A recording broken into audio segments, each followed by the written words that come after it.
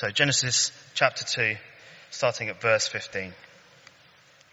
The Lord God took the man and put him in the Garden of Eden to work it and take care of it. And the Lord God commanded the man, "You are free to eat from any tree in the garden, but you must not eat from the tree of the knowledge of good and evil. For when you eat of it, you will surely die." And then down on the same page to chapter 3, verse 1. Now the serpent was more crafty than any of the wild animals the Lord God had made. He said to the woman, "Did God really say you must not eat from any tree in the garden?" The woman said to the serpent, "We may eat from the trees in the garden, but God did say you must not eat fruit from the tree that is in the middle of the garden, and you must not touch it, or you will die." "You will not surely die," the serpent said to the woman, "for God knows that when you eat of it, your eyes will be opened, and you will be like God, knowing good and evil." When the woman saw that the fruit of the tree was good for food and pleasing to the eye, and also desirable for gaining wisdom, she took some and ate it. She also gave some to her husband who was with her, and he ate it. And our final reading is John chapter 3, starting at verse 16. "For God so loved the world that he gave his one and only Son, that whoever believes in him shall not perish, but have eternal life. For God did not send his Son into the world to condemn the world, but to save the world through him. Whoever believes in him is not condemned, but whoever does not believe stands condemned already, because he has not believed in the name of God's one and only Son. This is the verdict. Light has come into the world, but men love darkness instead of light, because their deeds were evil. Everyone who does evil hates the light, and will not come into the light for fear that his deeds will be exposed. But whoever lives by the truth comes into the light, so that it may be seen plainly that what he has done has been done through God." This is God's word.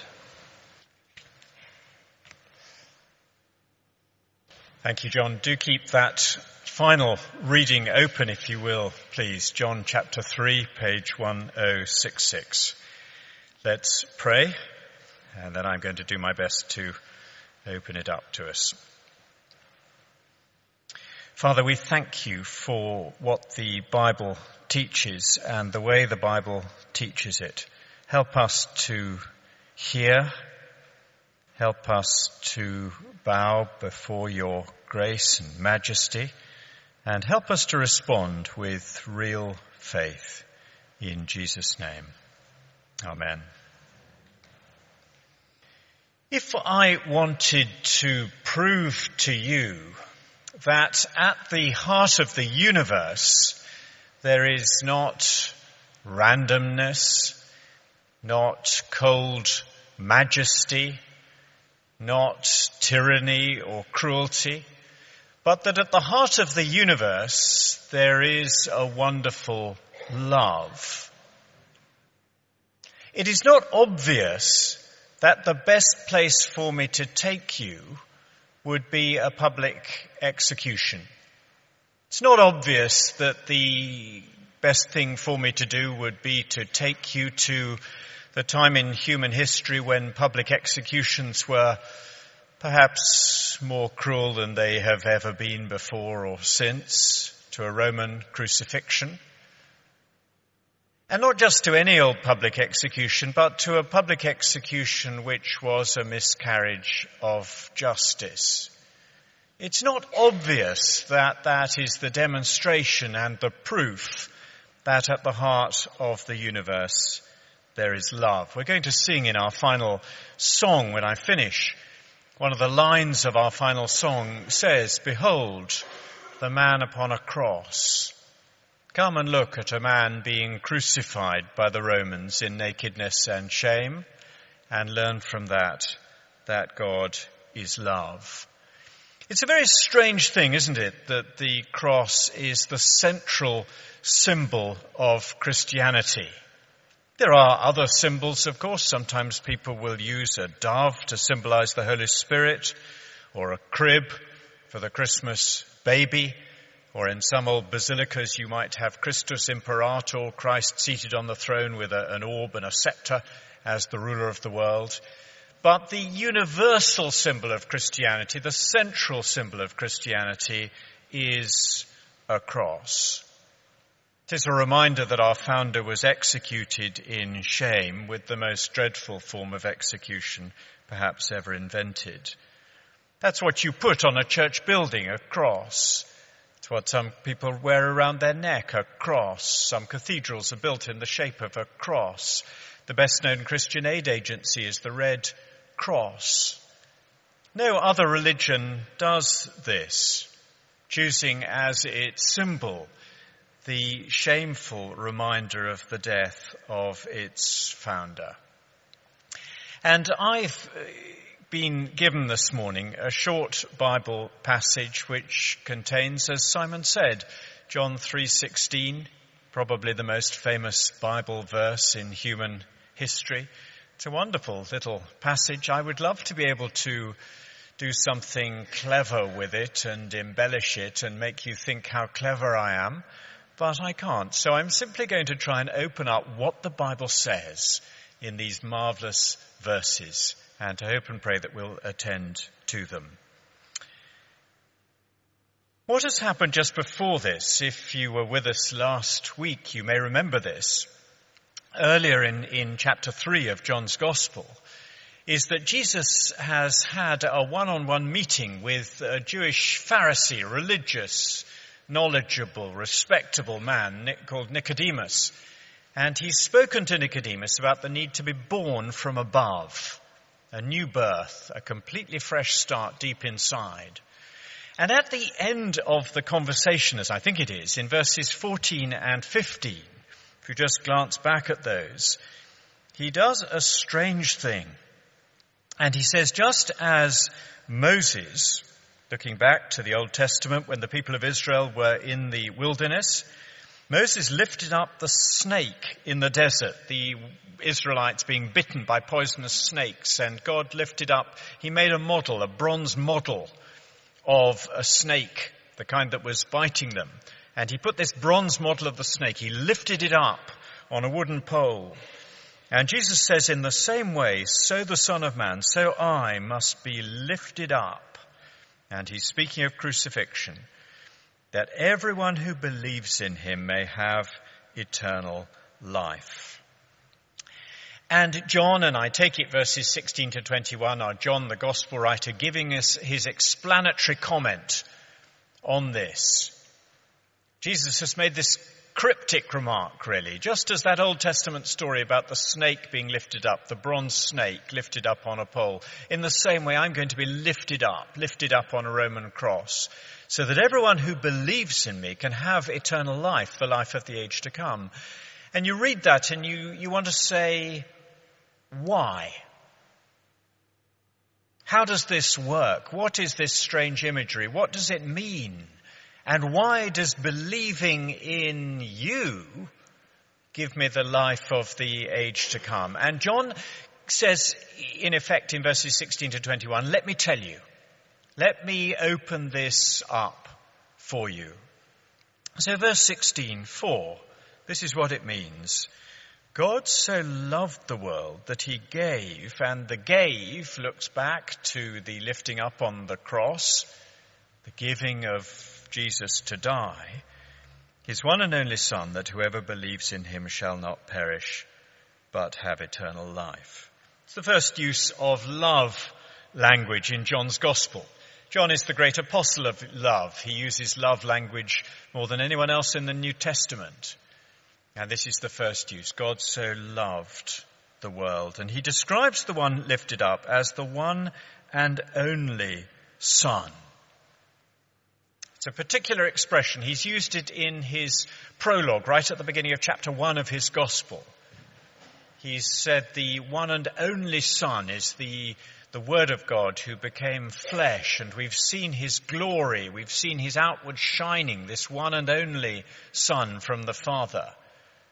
And at the end of his prologue in chapter 1 verse 18, he says, nobody's seen God but the one and only Son, who has lived for all eternity in intimacy with the Father. He has made the Father known, the one and only Son, and it's this unique Son who has been lifted up to die. And this is God's love. And then in verse 17, he expands on verse 16 by contrast with its opposite. He says God didn't send the Son into the world to condemn the world, but to save the world through him. And when you read verse 17, you want to say, John, why did you need to say that? He didn't send his Son into the world to condemn the world. And I take it the answer is this.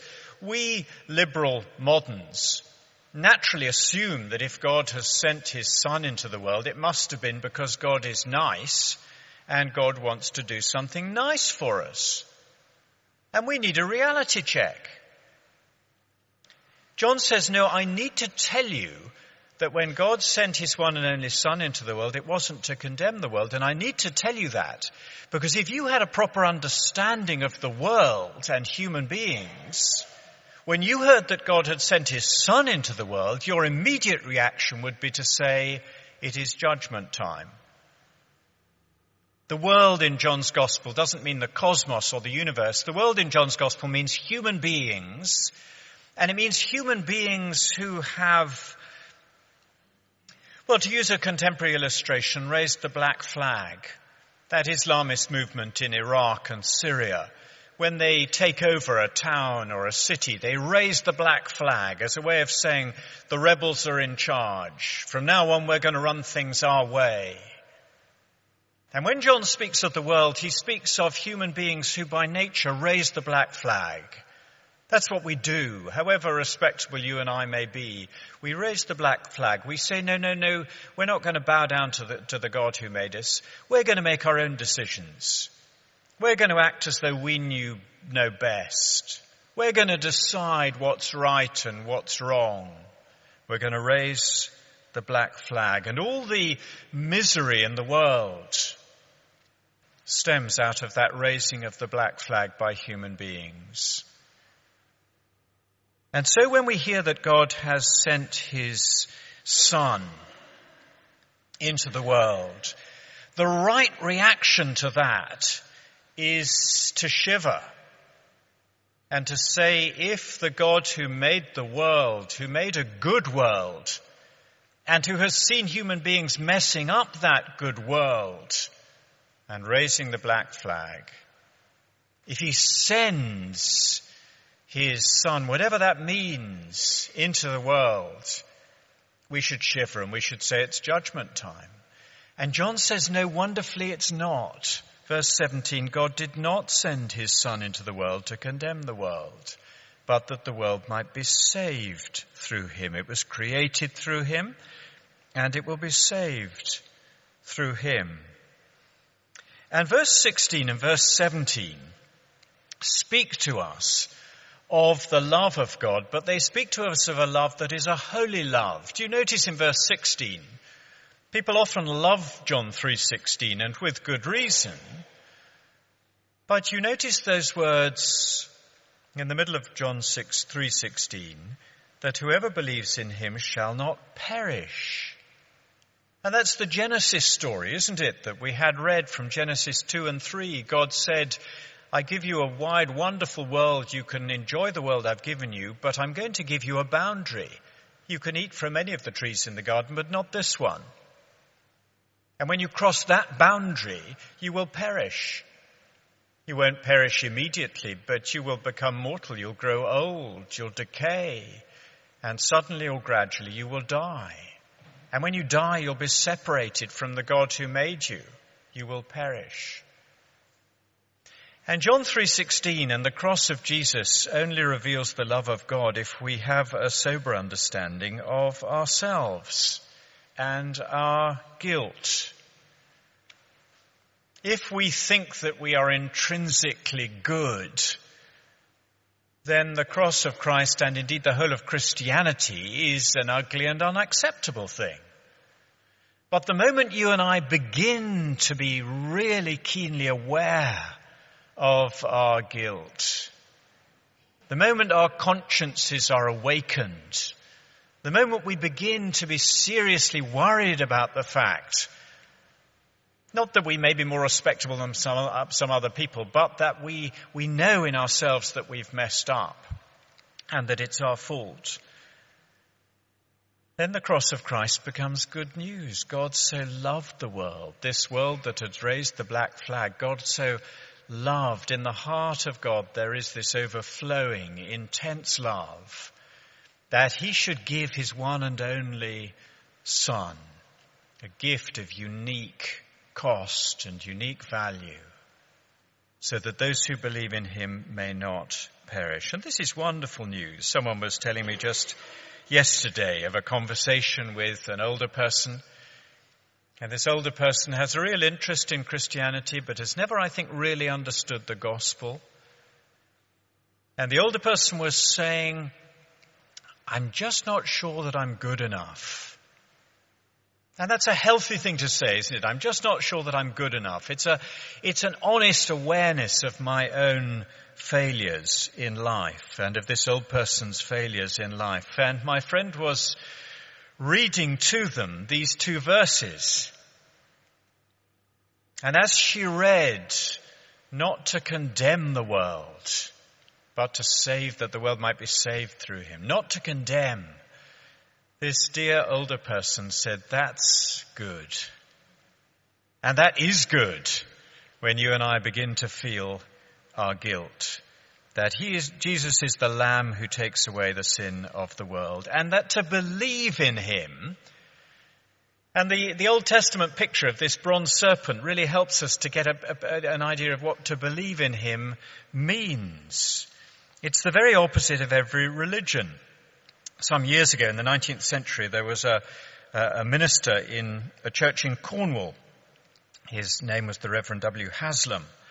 And he had above his mantelpiece a little coloured, it was taken from a medieval manuscript, a picture of the episode in the wilderness of Moses raising up the bronze serpent in the wilderness.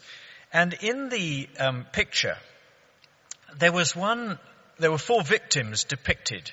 One of the victims was kneeling in front of the bronze serpent, but looking at Moses as if Moses were a priest and confessing to Moses and hoping to find healing in him.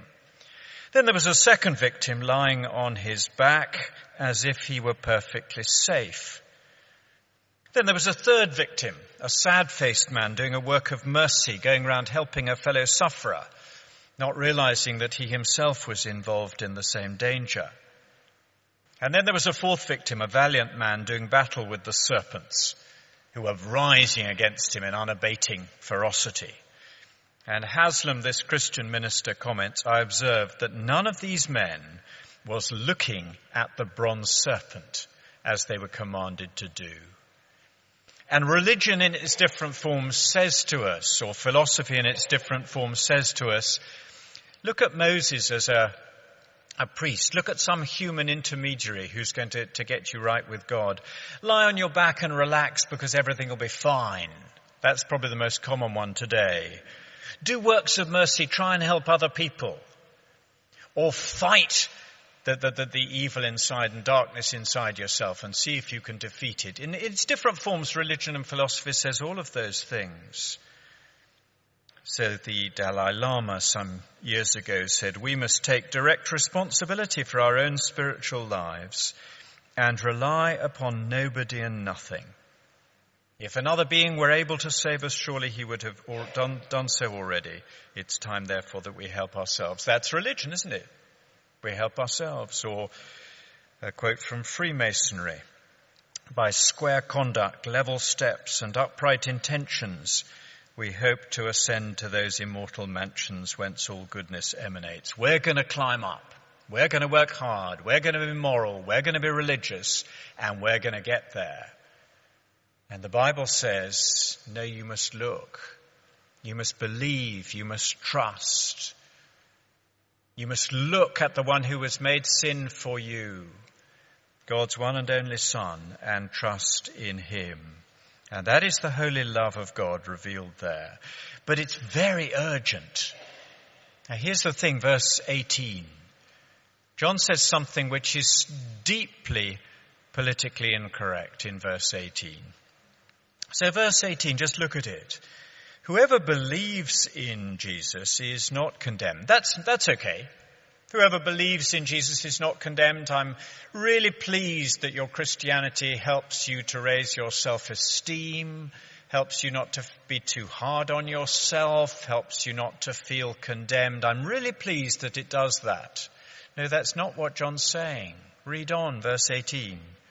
Whoever believes in him is not condemned, but whoever does not believe, whoever does not look to Jesus, lifted up on the cross, whoever doesn't believe stands condemned already, because he's not believed in the name of God's one and only Son. I'm guessing that this is probably the deepest and most fundamental objection to Christian faith in our society today. Don't you think? People struggle about suffering and a God of love, and there are wise and Christian things to be said about that. People don't like Christian standards of sexual morality, and there are wise and Christian things to say about that. But it seems to me that the most fundamental objection is this. Christianity says I must believe in Jesus. If I believe in Jesus, I'm not condemned. If I don't believe in Jesus, I stand condemned already. And people say that is utterly unacceptable. Somebody said to me just recently, I cannot accept that. It's ugly, it's unacceptable, it's narrow, it's bigoted. How can you possibly say that? But here's the logic. If the cross of Jesus is the revelation of the holy love of God, if on the cross of Jesus God gave up his only Son to become sin for sinners and to die in our place and to pay the penalty for our sin, then there's only two alternatives.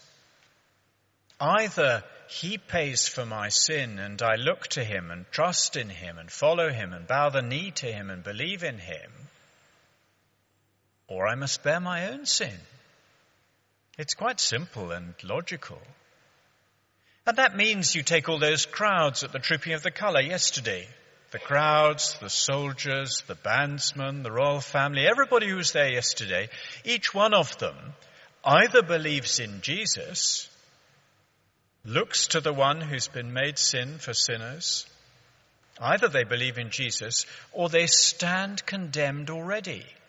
That is to say, they're like, if a murderer commits a murder and escapes, they are condemned already. It's a kind of stay of execution until they're caught and brought to justice. That's what it is not to trust in Jesus. It's to be carrying around with me the burden and the guilt of my own sin, to be condemned. And therefore it's a really urgent thing if these things are true. Friends, if there's someone here and you're not as yet a Christian, it may be you're saying to yourself, I need to find out more about Christianity. Well, that would be good. But I want to say to you, you don't need to find out any more about Christianity.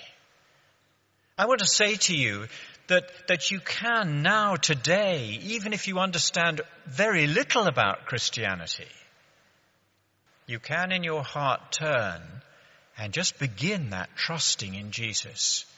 Don't worry if there's a whole bundle of stuff you don't understand. Hey, there's a whole bundle of stuff we don't understand. There's a whole bundle of stuff I don't understand. I carry around with me a whole bundle of questions and things I don't understand. If you wait till you understand anything, you're never going to jump in. But it's really urgent. Either you're carrying your own sin, either I'm carrying my own sin, or I let Jesus carry it for me. So it's really, really urgent. And it's a wonderful thing when somebody does that. I was reading just yesterday of Thomas Bilney, who was a wonderful 16th century Englishman. He lived in Cambridge. He was one of the early reformers, really, caught up in the English Reformation. And he had tried, his conscience was very scrupulous. He knew that he was guilty before God. He wasn't the man just lying on his back thinking he was fine. He was fighting sin. He knew that it mattered. He knew he was guilty. And for years he did that with penitential activities, like Martin Luther, before he came to an assured faith in Christ. And Bill had been fighting and fighting and fighting.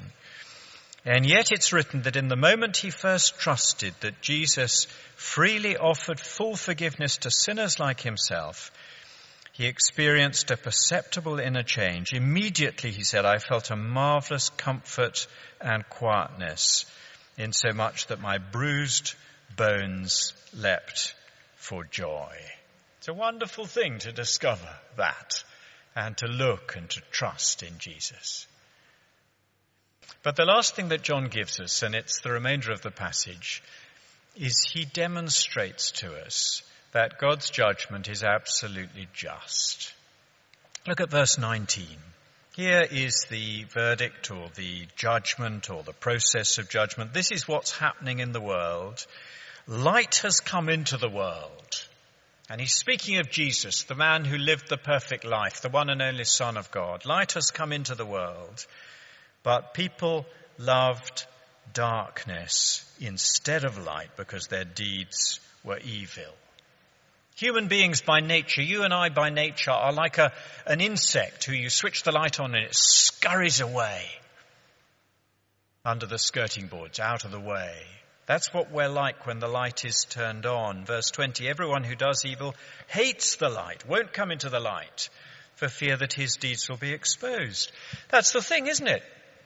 If I'm committing a burglary in the dark one night, the last thing I want is someone to come and switch the lights on. If I'm having an affair, the last thing I want is for it to come out into the open and be revealed.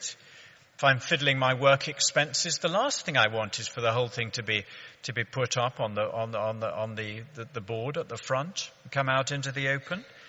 If I gossiped unkindly, I spread some unkind rumor about someone, the last thing I want is to find that someone recorded my words and they're up there on Facebook.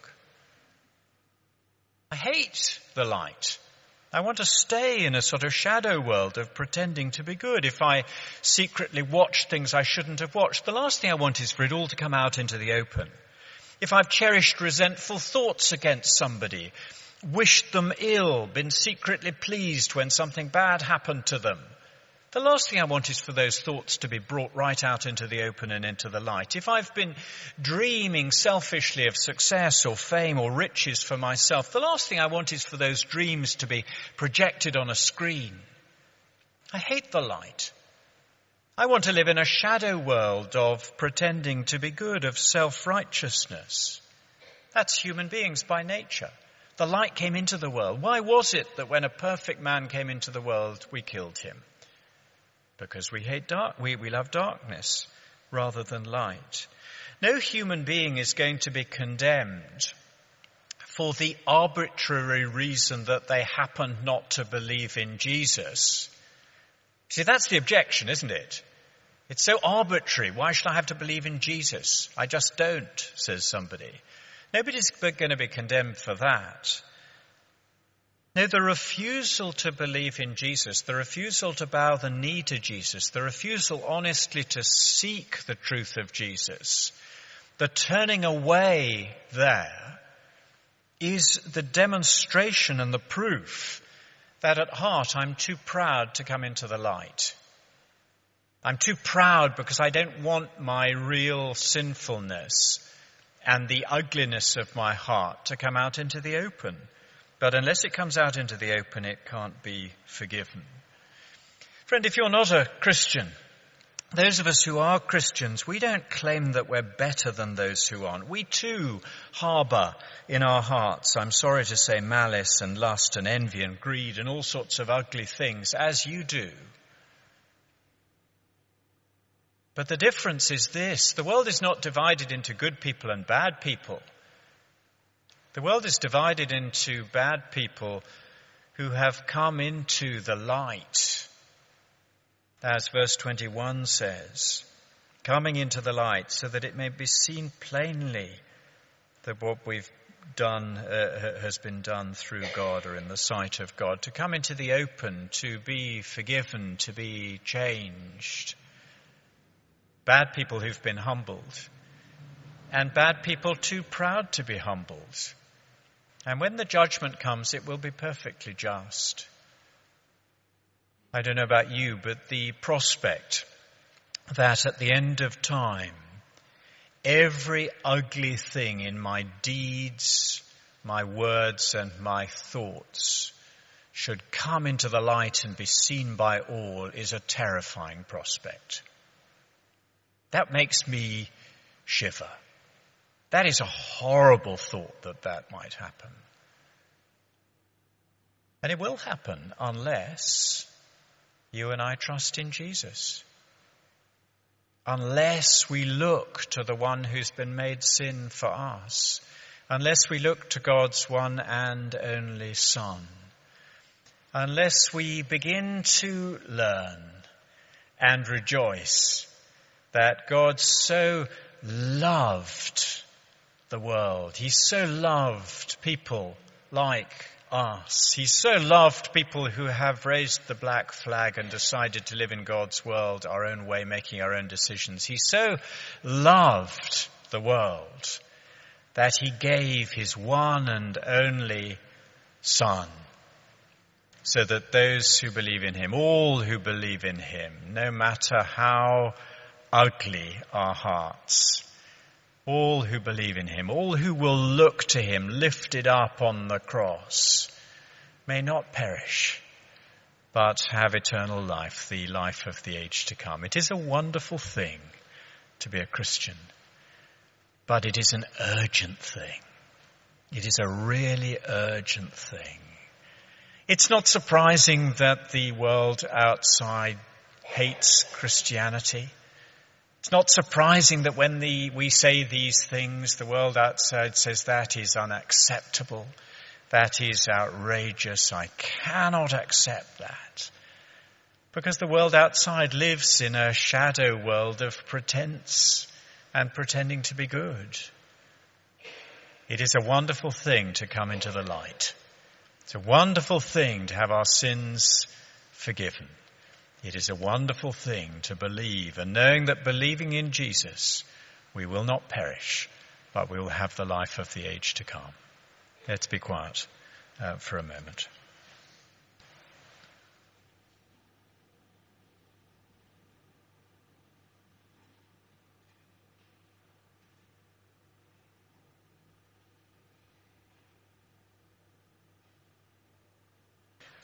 Almighty God, we thank you for such wonderful love.